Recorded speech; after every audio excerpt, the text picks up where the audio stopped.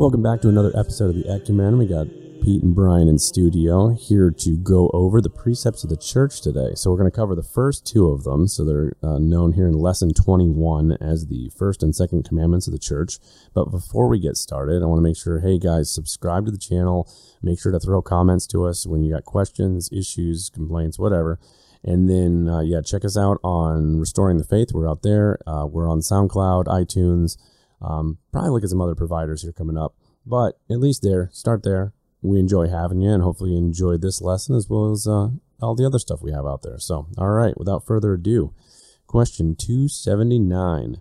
Whence has the Catholic Church the right to make laws? The Catholic Church has the right to make laws from Jesus Christ, who said to the apostles, the first bishops of his church, whatever you bind on earth shall also be bound in heaven. So, this is one of the key disputes that we have with Protestants who don't understand what the nature of the divine institution that is the church. They don't understand it at all. I don't understand, from my perspective here, why they don't see the association of, hey, you know when a king stands up like a new organization, or he knights someone, or he says, hey, this body now carries my authority, so listen to them. We would respect that here in a temporal sense. Like, say, I don't know, for some reason we still listen to the EPA for whatever reason. But, so we expect that, that a government can set up other things and we follow it. But for some reason, Protestants don't see the notion that Christ could stand up a church and then delegate. Well, it actually collapses their entire argument, because that would take into account that Christ alone isn't alone in the endeavor. It pleases him to have us participate in the process, right, in salvation. It gives glory to him that he could take such a wretched creature like myself, and God willing, I do his will, participate. And that's contrary to everything a Protestant believes, because it's Bible alone, it's Christ alone, it's a lot of alones, but it's never a common sense approach. Whereas even Protestants have to, I think, admit the existence of angels, right? The 9 choirs, to some extent. Yeah. But if you believe in the 9 choirs of angels, what are they doing? Are they just hanging around watching Christ work? Or are they functioning in some capacity? Are they participating in some mandate? With delegated authority to take care of specific jobs. Yeah. Almost like heaven is work. Yeah.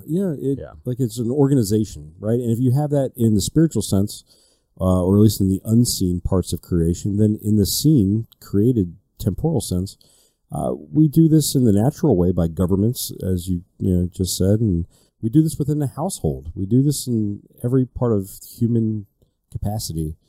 Why not have some functionaries to make things run? It baffles me. And as a prior Protestant, this was never one of my hang-ups in converting to the church. It just made sense to me. I can't just call the President of the United States to appeal to his mercy or graces. I have to go through a series of people. Intermediaries. Yeah, and they have functioning authority and positions.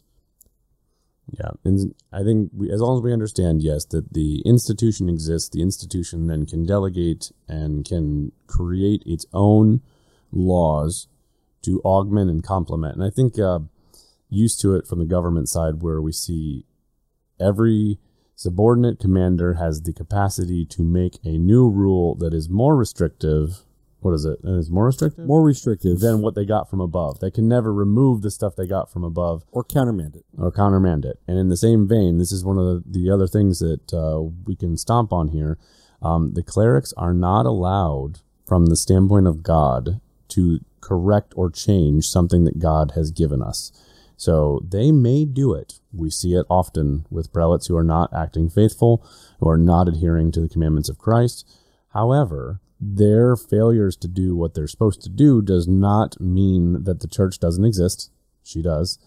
Or that they don't have the authority to actually work within the bounds given them by Christ to actually give rules like, say, I don't know, canon law and how we provision our feast days and things like that.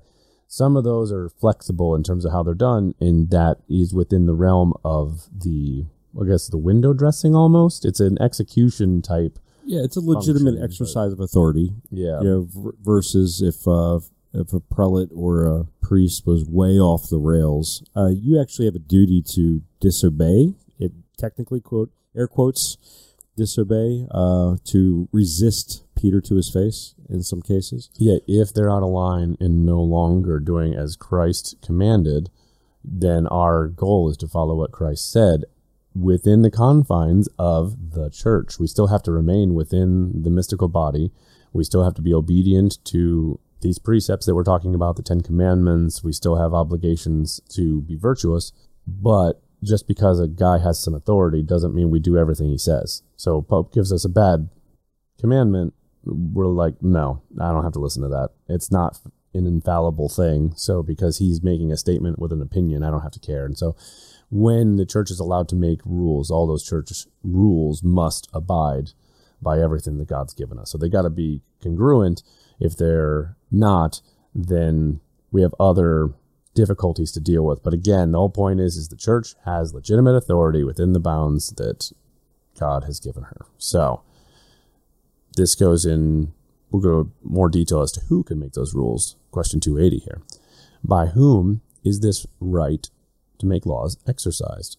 This right to make laws is exercised by the bishops, the successors of the apostles, and especially by the Pope, who, as the successor of the chief of the apostles, St. Peter, has the right to make laws for the universal church.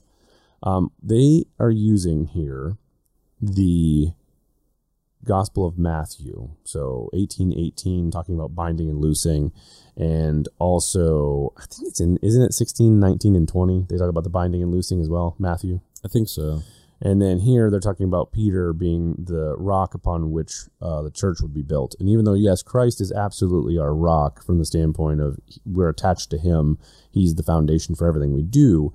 The thing is when he was going up to heaven, awaiting the fulfillment of all things and prophecies before he would return, the church is here in his stead, which he needed someone to rule vicariously in his place, say a vicar, and then that was going to be the Pope. And the rock then we were given as the first Pope then was Peter, whose name means rock. That's where this whole thing fits. Now, the verbiage that's being used in Matthew to describe the church, the Pope, things like that, actually comes out of Isaiah 22. So if you look at the end of Isaiah 22, it talks about the Holy Father, is how they referred to him, with the authority to bind and loose in the old church under the Mosaic law. So this is only an extension, say a fulfillment, as Christ said he was going to do, of the old church. And in the same way that Moses had authority to judge over Israel, the Pope has the authority to judge over the new Israel, as Paul talks about in Galatians. And the church is the new Israel. So what we're looking at here is the apostles being the equivalent of lords. I mean, we talk about crowns in heaven. They have substantial authority in terms of the ability, like I said, binding and loosing. Therefore, they actually can expel demons. They can actually ask for help. And to be perfectly honest, any of them who are offering Mass are commanding God, the Holy Spirit, to come down onto the host during Mass. That's the only time they're allowed to command God. But it is... Not even the Blessed Mother had that. Yeah, it's a very unique situation because and at that point, the priest, to be perfectly honest, is operating in persona Christi. So it is Christ at that point. It's so cool, all the attachment there. Yeah. So the priest acts in the person of Christ to command, to get the Holy Ghost to do whatever, and come down so that the incarnation happens again on the altar. And that's a lot of power handed to a man to say, hey, you get to call this. Well, if a man's given the power to command the Holy Ghost, it doesn't seem like that much of a stretch to say, oh, those men are also given power to make rules in their diocese, in their parishes, and so on. Yeah, bishop is, I mean, the princes of the church, right? If Christ is the king. It's just so common sense driven. Somebody has to be in charge. It must be. At some point, it must terminate somewhere. The buck stops somewhere. But anarchy's so fun. It is. It's all about me, bro. I do what I want.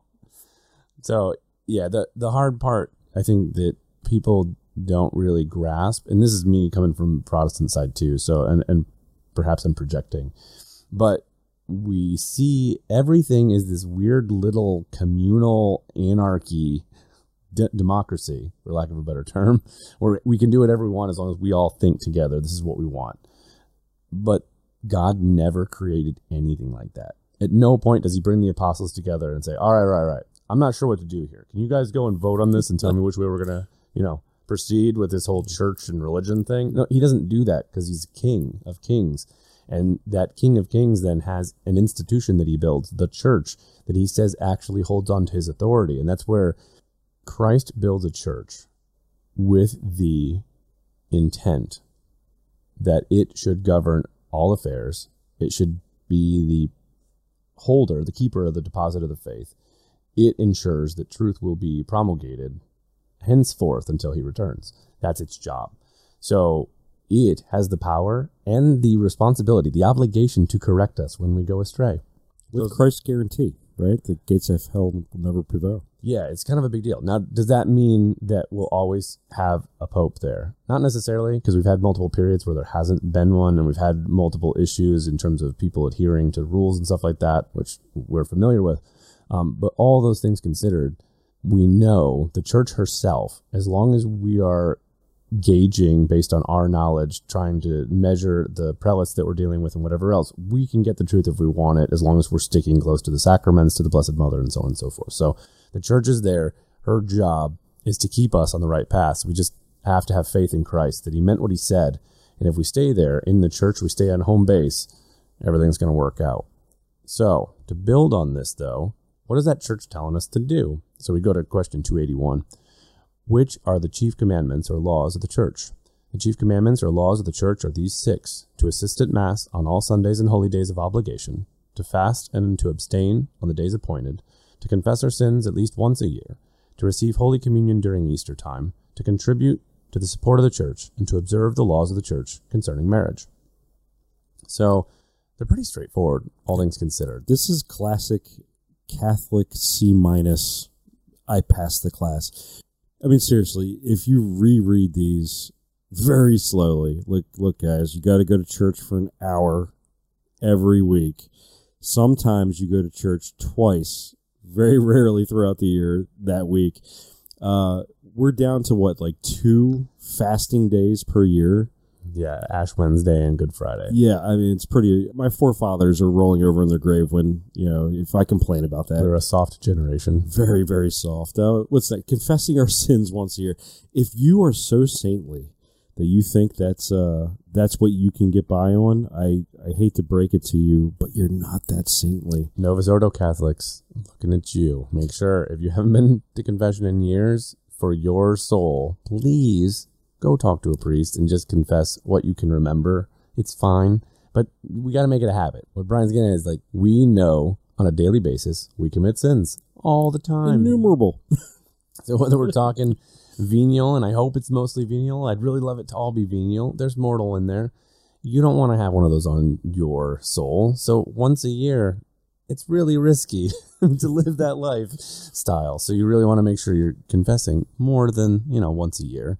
Receive Holy Communion during Easter time. We really need to be striving to be in union with our Lord as often as possible. And although they limit it and say, yeah, you only are going to take communion, or you only have to do it during the Easter time, we really need to be thinking about how we can be in union with him, body, blood, soul, and divinity, as often as possible. And that means we are going to confession regularly to make sure we have no mortal sins. We are as pure as possible. We are reflecting, and we are taking the time. And that also means fasting ahead of Mass. At least 1 hour. Or whopping 1 hour. Yeah, you literally, talking to the priest when we came in 6 years ago, we were going through all the catechism and stuff. He's like, yeah, it's kind of a pitiful requirement, because the old canon law in 1917, it was a 3-hour time frame. No, I think it was midnight. Was it midnight? Yeah, I think Pius XII changed it to 3 hours. So either way, it was much longer. And the thing is, he's like, yeah, an hour makes it so you literally, depending on the priests you're dealing with, you could finish your coffee on the steps up into church and still have that done in time so that you can then take communion if you got long homilies. So it's not that big of an ask. Yeah, the communion once a year, I really think that's a throwback to some centuries past where it's like, all right, Pete, I'm going on the ship. I'll be gone 4 months. I'm going to a place where there's no parish. I think it's almost like an accommodation through different periods of church history. I think it was more common for a long time to only receive 3 or 4 times a year. Yes, to be perfectly honest, you're talking about the body, blood, soul, and divinity of Almighty God. Huge deal. Huge deal. And in all seriousness, all of us know that we are not perfect when we take that, which means some part of us is offensive to him when we consume.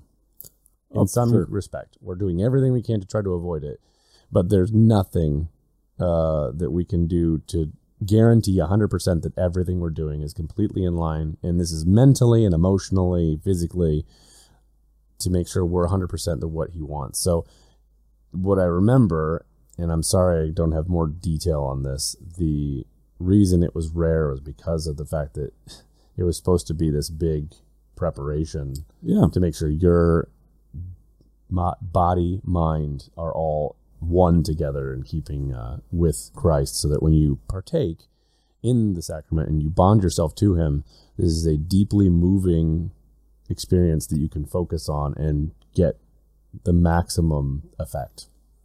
Like, take the gravity of what's going on. Yeah, it's not that Christ is lacking in the sacraments, it's that our dispositions tend to be lacking in receiving. And there was some strategy there. But again, super easy. Go to confession during Lent, receive communion during Easter. These aren't big asks. And if you have money, you really should be giving some of your money to the church. Like, they run off of our funds that we provide. And I know some of you don't necessarily want to go and donate to the diocese or some of the weird causes that they've come up with as of late. But you can talk with your priests and figure out what they need and buy them things that will solve, address their immediate problems. So there are, and there's time, there's ways that you can support the church that aren't financial either if you're really tight on money. But you got to find some way to give, of all the blessings and gifts you've been given, find a way to give some of those back to your parish and to your diocese, so that the church continues going, because you're helping the priest to get the sacraments and sacramentals out to other people. This is all spiritual well-being type of thing. And also then to observe the laws of the church concerning marriage. Just do what they say. Make sure, be cognizant of the conditions for chastity and marriage, and that you're focusing on your station in life, and that some people are single or some people are religious and some people are married, and understand the distinctions therein, and then abide by those commandments in terms of how we're supposed to partake of the sacrament, etc. I think that's the sleeper requirement. The rest seems super easy until you get to marriage. That one's hard. It's a cross to bear. You're yoked with another human being to get each other through life to heaven. Way easier said than done. And I think today we're looking at the fallout of probably 50 years of bad catechesis on marriage, and marriage prep especially. People see it too much like a burden as opposed to its own gift. Because to be perfectly honest, I would sit there and say that it's not that I'm a perfect man by any stretch, and I totally have had moments where I see parts of marriage, the home life is burdensome. It's just, it's a thing. But at the same token, I freely admit that without all of those challenges, there is no way that I would be the person that I am today. And the amount of improvement that I have been able to gain from accepting the fact that I deserve so much of the abuse, and whatever it is, like, I did that as my fault. Yep. It helps a lot. So it's just, marriage is a good thing, in the same way that I have to presume that the lay single state or in the religious state, they all provide their own, it's whatever we need from God in terms of how we're supposed to acquire our graces and complement his creation. and to fulfill his commandments, prophecies, the way he sees all this playing out, and to glorify him in the end. Absolutely marvel at the combination God has given me between my wife and I, and how awesomely obvious not that she points it out, but I see my own defects in comparison.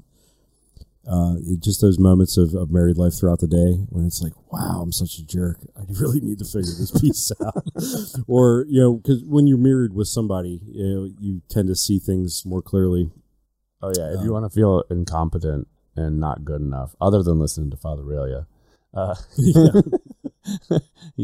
you just have to be look at your significant other, your spouse, or your kids, and that's the easiest way to feel not good enough and know, man, I got a lot of stuff to work on. Yeah, a long path ahead. But to end on a positive note, I've learned so much about God from my kids, just watching the relationship between us, and even a big obstinate dummy like myself can get some complex things out of just hanging out with a toddler.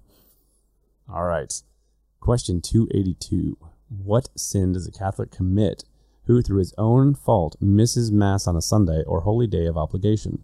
A Catholic who, through his own fault, misses Mass on a Sunday or holy day of obligation commits a mortal sin. Now, the only caveat I'd put here, and the only reason I'm caveating is because, at a minimum, we will absolutely agree it's a grave sin.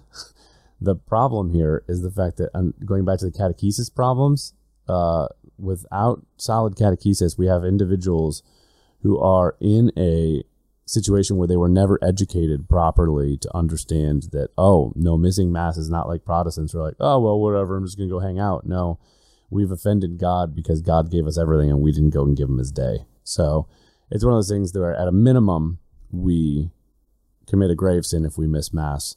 This includes also the holy days of obligation, so the 6 holy days, which we're going to talk about in the next question here, as well as Sundays. So it's important that if God gave us everything, the least we can do is give him his holy days. Yeah, if you're a lapsed Catholic or if you attend the Novus Ordo and a lot of this is perfectly new to you, go back to prior lessons where we describe the conditions to make a mortal sin. I don't want anyone freaking out and beating down the door of the priest, trying to get him to the confessional in the middle of the night. If you didn't know, you didn't know. But I get this a lot from a lot of Novus Ordo Catholics where it's like, what we have in the Protestant side, it was the traditional Easter and Christmas, type folks. You just can't disregard a commandment of God. But if you do, and it's it's grave matter, right? You got to have the matter, and you willfully choose to do it anyway. That's way different than just having an education issue where you just never properly taught. Yeah, so trying to help you out here. Lesson 6, by the way. So if you want to go back on the mortal sin and look at the differentiation between the types of sin, that's where you'll find it. So hopefully that helps out. Again, ask questions if you have them, and make sure you always include your, think about asking your priest as well, because they'll be able to help often. All right, so question 283, what are the holy days of obligation in the United States? Holy days of obligation in the United States are these 6. This is Christmas Day, December 25th, the Octave of the Nativity, January 1st, Ascension Thursday, 40 days after Easter, the Assumption, August 15th, All Saints' Day, November 1st, and the Immaculate Conception, December 8th. Interesting factoid here. The rest of the world does not do the Immaculate Conception like we do. They have Corpus Christi instead, which is also a very significant first-class feast. But yeah, those days are really significant. Like, you wouldn't, just like we were saying, there's some people who only go to Mass Christmas and Easter, so at least they have that one covered. So the circumcision of Christ happens on that's the 1st of January. Ascension Thursday, also a really big deal. Christ is going up to assume his throne in heaven, really big deal. The Assumption of Mary, of all the creatures, the only creature in heaven who has her body right now. Kind of a big deal. And All Saints' Day, well, since it's all of them at once, that includes then angels in that mix. So that's a really big day as well. And then the Immaculate Conception. So, and I want to say that's because our nation is consecrated to the Immaculate Conception. I believe so. And so there's a significance for the United States there, which is why we celebrate that one. And again, the Immaculate Conception, just for everyone's edification, that is Joachim and Anne. And so that's Mary's parents. When she's conceived, she is cleansed of original sin. And that is a big deal because no one else had that given to them. And so, and she is, according to, was it Our Lady of La Salette? She is the Immaculate Conception? There's a couple of them that one of them in the 1850s. So it was Lord St. Bernadette. I know Okay, that there we was go. the big one, but it happened elsewhere as well around that time frame. I'm going to be that guy for a second and throw a stone at Ascension Thursday, because there's nothing cooler than having Ascension Thursday moved to Sunday because your bishop makes it even easier for you to fulfill this obligation. I've seen that a couple times in some places. This stuff is so minimal. Just go to church on Thursday and then go again on Sunday. You need the grace. We all need the grace. So if we can get it, this is one of the reasons why I wish my career was more forgiving in this respect, where I would love to be able to do Mass easily every day of the week. I would awesome. prefer it. But here we are, and I think the thing we can rightly see with our situations is we put way too much emphasis on things that are not holy and things that are not of God, which is why we have so much trouble realigning our schedules to take on more masses and to receive those extra graces. Well, it also further complicates it by we have less choices these days, and sometimes having opportune times scheduling for local parishes just makes it difficult. I know 2 parishes closest to me, it's like, oh, we'll have Mass at noon. Like, that's cool. Like, how about before work? That'd be nice. Yeah, it's kind of hard to break away to do the drive and then to just sit there for anywhere between 35 minutes to an hour, depending on what's going on. So, yeah, again, these are all things we know what we have to do. At a minimum, on the holy days of obligation and Sundays, make the time to go. And even now, too, of all the times, like, I don't know how much longer it'll last, but for the moment, you still have vigil masses even. So you can do, there's more days you can even use to go and fulfill your holy days of obligation. Think about that. They made it even easier. Hey, if you don't like to get up on Sundays, we'll just do it Saturday night. Yeah. So there are ways to do it, but you got to make sure that your priorities are focused on God and everything else will align. Specifically now, so this is question 284. What else does the church oblige us to do on holy days of obligation? The church obliges us to abstain from servile work on holy days of obligation, just as on Sundays, as far as we are able. So this is harder too, because going back to, well, what happens on Ascension Thursday, and like, well, my boss isn't necessarily going to go and say, hey, no, it's cool, you can go and you don't need to be here. Well, that's where they're talking about what you're able to do. If your employer is not going to allow you to take the day off, et cetera, got it. You can't really abstain from work that day. And the rest of the world doesn't necessarily care about our holidays. Like, our holy days to them are nothing.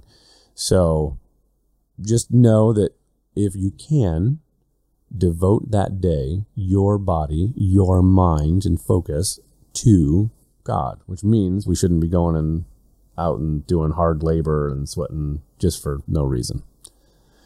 Question 285. Why were holy days instituted by the church? Holy days were instituted by the church to remind us of the mysteries of our religion and of the important events in the lives of Christ and his Blessed Mother, and to recall to us the virtues and the rewards of the saints. So I think that kind of makes sense if you just stop to think about it, going the commemorations, like we can read about the saints and learn our history and whatnot, but nothing really compares to going and celebrating a feast day in Mass and the readings and just kind of it's way more intimate. It's nice to take a day, right? Because if you're pursuing holiness or you're pursuing the faith full time, you'll set time aside in the morning, maybe some prayers, you'll read a little bit at some point. But it's nice to have an entire day where you can just dedicate the day. Kids, find something in the house to celebrate. Have a local tradition or a family tradition. You can really bring it alive for the kids. But also, this is for me in tandem with the calendar. The church's calendar really kind of scales this up. We look at the seasons. If the holiday or the holy day falls within Lent, Does it fall within Advent? Is it, you just got to just embrace it and take the time out. It really is. These days are magnificent on their own, but together with the calendar, it can really take your faith to the next level. 286. What is a fast day? A fast day is a day on which only one full meal is allowed, but in the morning and evening some food may be taken, the quantity and quality of which are determined by the approved local custom. This one cracks me up. I've been hanging out more and more with our Byzantine brothers, and over the last couple of years, I'm like, my only thought is the West has fallen. I mean, these guys are so hardcore comparatively to the minimum standards we have today. The main thing you got to think of here is that if you have a full belly, you cannot be that close to Christ. It's very similar to the rich man. How do I get close to you? And he's like, give up all your stuff. Well, in the same vein, if you are completely attached to your fleshly, carnal comforts, there's not going to be an easy way you can get outside of that to be united with the divinity of Christ. So, if you struggle with some of these sins, the prescription from all the saints is always to fast, right? If you struggle with gluttony, you struggle with slothfulness, you struggle with lust, well, fast. Deprive your body, get it into submission. Yeah, because if you have the willpower to put up with the inconvenience, because it doesn't even necessarily hurt all the time. And don't get me wrong, there are people out there who actually it does physically cause a great amount of pain whenever they're fasting. For all of you that don't have that issue, you should really try it. Because if you can go and discipline yourself to put up with that inconvenience and the stomach aching and all the other things that go along with it, there's a lot of fruit that can be gained there. Because even at a minimum, even if for some reason you didn't even have the spiritual, there is an accomplishment there that you can be happy about when you're done, that you did something that was very disciplined, that wasn't easy, that most people aren't doing, and you succeeded there. Granted, I would not sit there and say that it was a result of all of you. I believe that, internal to ourselves, we don't have the strength to, I think, do all this on our own. The only way this happens is because of grace, because of the fact that there are guardian angels that are doing prayers for you. We have devotions to our saints and so on and so forth. But either way, it's good. It's a good thing to do to actually fast, just as much as it is the lighter version of that is the abstinence from meat. It's just an inconvenience. Like, Fridays are difficult because of the inconvenience, because you're sitting there going like, I just wanted a normal sandwich from whatever my restaurant was I was going to go to, but I can't now. And you have your staples. You're like, I just want a steak. It's relaxing, or whatever it is. And we're sitting there figuring out how we can either maybe do fish where it's allowed, or I think, was it Louisiana where they allow alligator? Oh, yeah. And just there's other weird stuff like that. But to be fair, they allow everything. So yeah. But we take the inconvenience because the inconveniences are all reminders of different. God gave everything for us, and here we are giving these very, very tiny, like, pittance. Like, I don't know how many people stop to consider what we owe back and how little we actually give. You took the words out of my mouth. This gets easier when you do it with purpose of reparations. When you are mindful of just how fallen you are, but just by nature or by things you've actually done. These are such small ways we can give back. I always equated it to like really just bad drawings like kids will give you. It's just a bunch of construction paper. Like, that's all we're really doing. I'm just slopping some stuff on the fridge and hoping God likes it. And, the effort alone and the heart put into it is my meager attempt at it. But the fast days have been pared down so much. But they're supposed to be in conjunction with the holy days. You fast before the holy day. Vigils. If you're going to have a vigil, you're prepped so you can be united properly with Christ on your feast day. Is you do a vigil the day before, and your mental preparation and cleansing. And honestly, there's a strengthening that comes with it too. Lent is a whole different animal when you decide you're going to go and abstain and fast all the days but Sundays. It's a whole different thing. You mean the way it used to be? Yeah. Yeah. Because our Sundays are celebratory days. That's when Christ rose from the dead. But outside of that, in Lent, we're supposed to be looking at fasting and abstaining because it's supposed to be hard, it's supposed to hurt, and we're supposed to be getting closer and closer to Christ in those times. And to be perfectly honest, even Advent. There's the prep and Advent as well, where we're supposed to be in that mode of preparation for Christ's arrival, and we do the same thing. So, or at least something similar. So all of those preparations get us in the proper physical, mental, and spiritual posturing, so that we can be more closely united with Christ. It's a beautiful thing. I'm just going to plant a seed for anyone who's listening to this, where some of this may be brand new. But Holy Mother Church has given us the calendar, almost by design, to help us through these cycles, to help us through the years, help us through our lives, so that we can more closely align ourselves with Christ is the goal before we die. Today, for reasons we're not going to get into in this podcast, I guess, but it's been kind of slipping further and further away in my mind to more austere times in the Catholic mind. And Advent has become essentially a pre-Christmas, right? We blow the whole thing leading up to Christmas. By the time Christmas hits, you're so sick of it, you're tired of the music, you dump everything out of the living room just as Christmas is starting, right? So we've just inverted everything. Lent's the same thing in the Novus Ordo world. I did not see Lent strictly adhered to, and it was like, oh, we got to eat fish this Friday, or it was like, really? You're doing this 4 times a year? Abstinence is every Friday, with exception with your confessor and some other, finer points. In the current canon law. In the current canon law. But if you're not actively replacing it with something that your confessor has, or spiritual director has worked out with you, the default mode is abstinence. Fasting. Oh, fasting, well, yeah. I guess it depends which ones, but yeah, at a minimum, yes, you have your abstinence from meat on Fridays. Yeah. Yep, all Fridays of the year. But yeah, fasting's been pared down to 2 very meager days, and even then, it's like the end of the world for some people. So, speaking of fasting, question 287. Who are obliged to observe the fast days of the Church? All baptized persons between the ages of 21 and 59 are obliged to observe the fast days of the Church, unless they are excused or dispensed. To be fair, this was printed in 1941. I think those ages have changed under the current Code of Canon Law.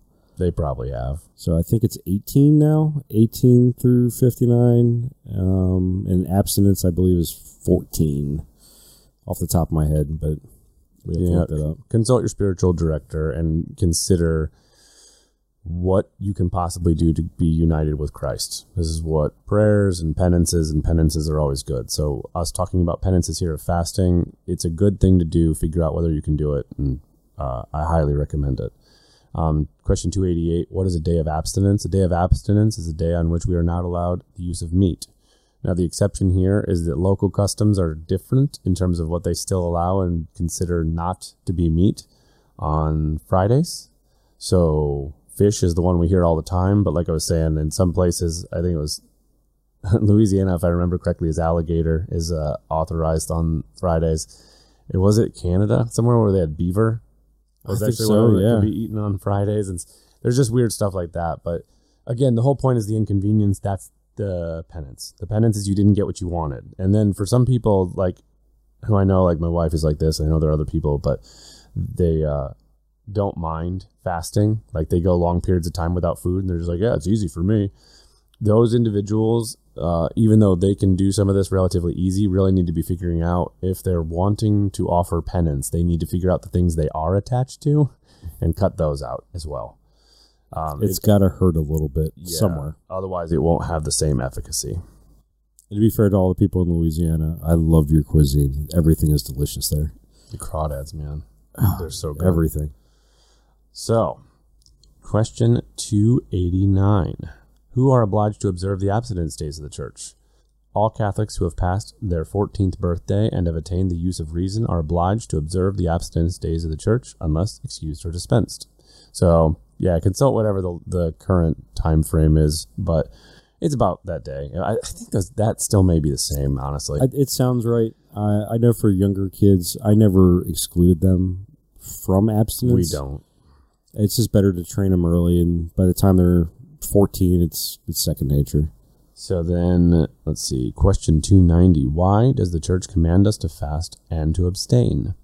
The church commands us to fast and abstain in order that we may control the desires of the flesh, raise our minds more freely to God, and make satisfaction for sin. Now, prayer is a good way to make amends. Masses are a great way to make amends.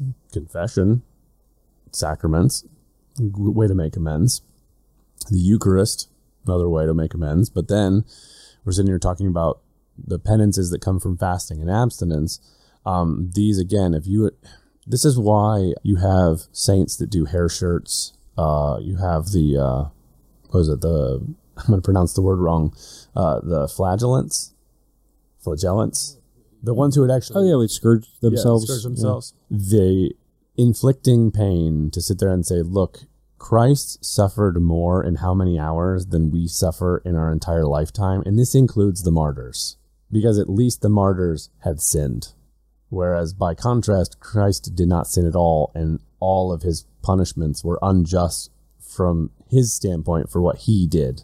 The only reason it was just is from the standpoint of his choice to offer that sacrifice to buy us back, which means we are the ones who deserved all of it. And now we're getting pieces of what are deserved, but none of us will ever suffer what he did. So any of these things we can give back to get more closely aligned to him and that cross. We have so many opportunities to fully grasp and to fully experience and to gain the graces that are attached to that sacrifice. Yeah, we absolutely deserve everything we get, but keep in mind, if you go into it with the mindset, this is a positive tool to help us to do the reparations. It helps us to gain in the race of perfection before we die. And also scripturally, if you really want to take it to another level, Scripture teaches that some demons can only really be fought by prayer and fasting. So if you're struggling in a spiritual warfare sense in your life, and you're not seeing much result, you might want to do the combo, 1-2 punch. It works very well, to be perfectly honest. Like if you're having those moments where you are struggling, you don't have a good attitude, you lose your temper, you succumb to weakness, honestly, the fasting and offering the fasting up while combining it with prayer and meditation, that offering to God, especially if you do it through the Blessed Mother, surefire. You're gonna be able to lick it. It'll work out. All right, question 291. Why does the church make Fridays of Lent days of abstinence? The church makes Fridays of Lent days of abstinence in order that we may do penance for our sins, and also in order that we may prepare ourselves more worthily for Good Friday, when we commemorate the death of Jesus Christ. This is why we talk about the canon law actually currently having it so there is abstinence every single Friday, because then every Friday becomes Good Friday. It's the same reason why we celebrate every Sunday. Every Sunday is when he is rising from the dead. It's awesome. It just makes sense. Yeah, logic. And then lastly here, question 292, how can we know the days appointed for fast and abstinence? We can know the days appointed for fast and abstinence from the instructions of our bishops and priests. The USCCB, for us here in the United States, publishes all this stuff. Sometimes it can be confusing, but at the same token, you have your priests you can talk to. And honestly, the more you read the fathers, the more you look at church history, the doctors, and all this other stuff, it becomes more second nature, and you're just aware, you're paying attention. But to be a Catholic requires us to be attentive in our daily lives. We need to take care to cross T's and dot I's and live well, virtuously, in a disciplined fashion. And that then leaves us to, let's watch what the calendar says and listen to all the guys in charge. Yeah, you care about the calendar when it becomes part of your life. And I think that's a pretty good metric. Just take stock of your daily existence. Are you going through the motions, going to Mass once a week? I mean, that is way better than a lot of Catholics I've met. But you can up the game. Are you praying every day? Are you doing your morning offering? Are you setting a time aside at night for meditation? Rosary, that's pretty big. Are you following the abstinence laws on Friday? Right? And not making excuses. Well, I'll just say a couple Hail Marys and I'll just eat this pepperoni pizza. it doesn't really make up for 3 hours and dying on the cross. No. So you can do better. And that's really what I'm trying to say here. If you can do better, you start focusing daily, as Pete just said, all of a sudden the calendar starts to matter and the weeks start to matter. And your mindset starts to become more calibrated of being a full-time Catholic, which is really what it takes. It's hard enough as it is. Don't make it harder by skipping out on the things that are designed to help you through life and to become more holy. It's my harsh words for tonight, Pete. Tough talk. Tough love. Well, there you go. So we don't have any more tough love tonight. We're going to close it out there. So that being the end of the lesson. So next time we're going to talk about the 3rd, 4th, and 5th, and 6th precepts of the church. So that'll be lesson 22. But for now, we thank you all for listening. Hopefully this was helpful. If you have issues, please throw us comments down below. Contact us however you can. Make sure, as we said before, if you like the video, if it was helpful, throw a like on there and give it a thumbs up. Make sure to follow us or check us out on the Restoring the Faith channel. And so that'll about do it for today. Thanks again, and hope to talk to you soon. So in the meantime, St. Joseph, pray for us.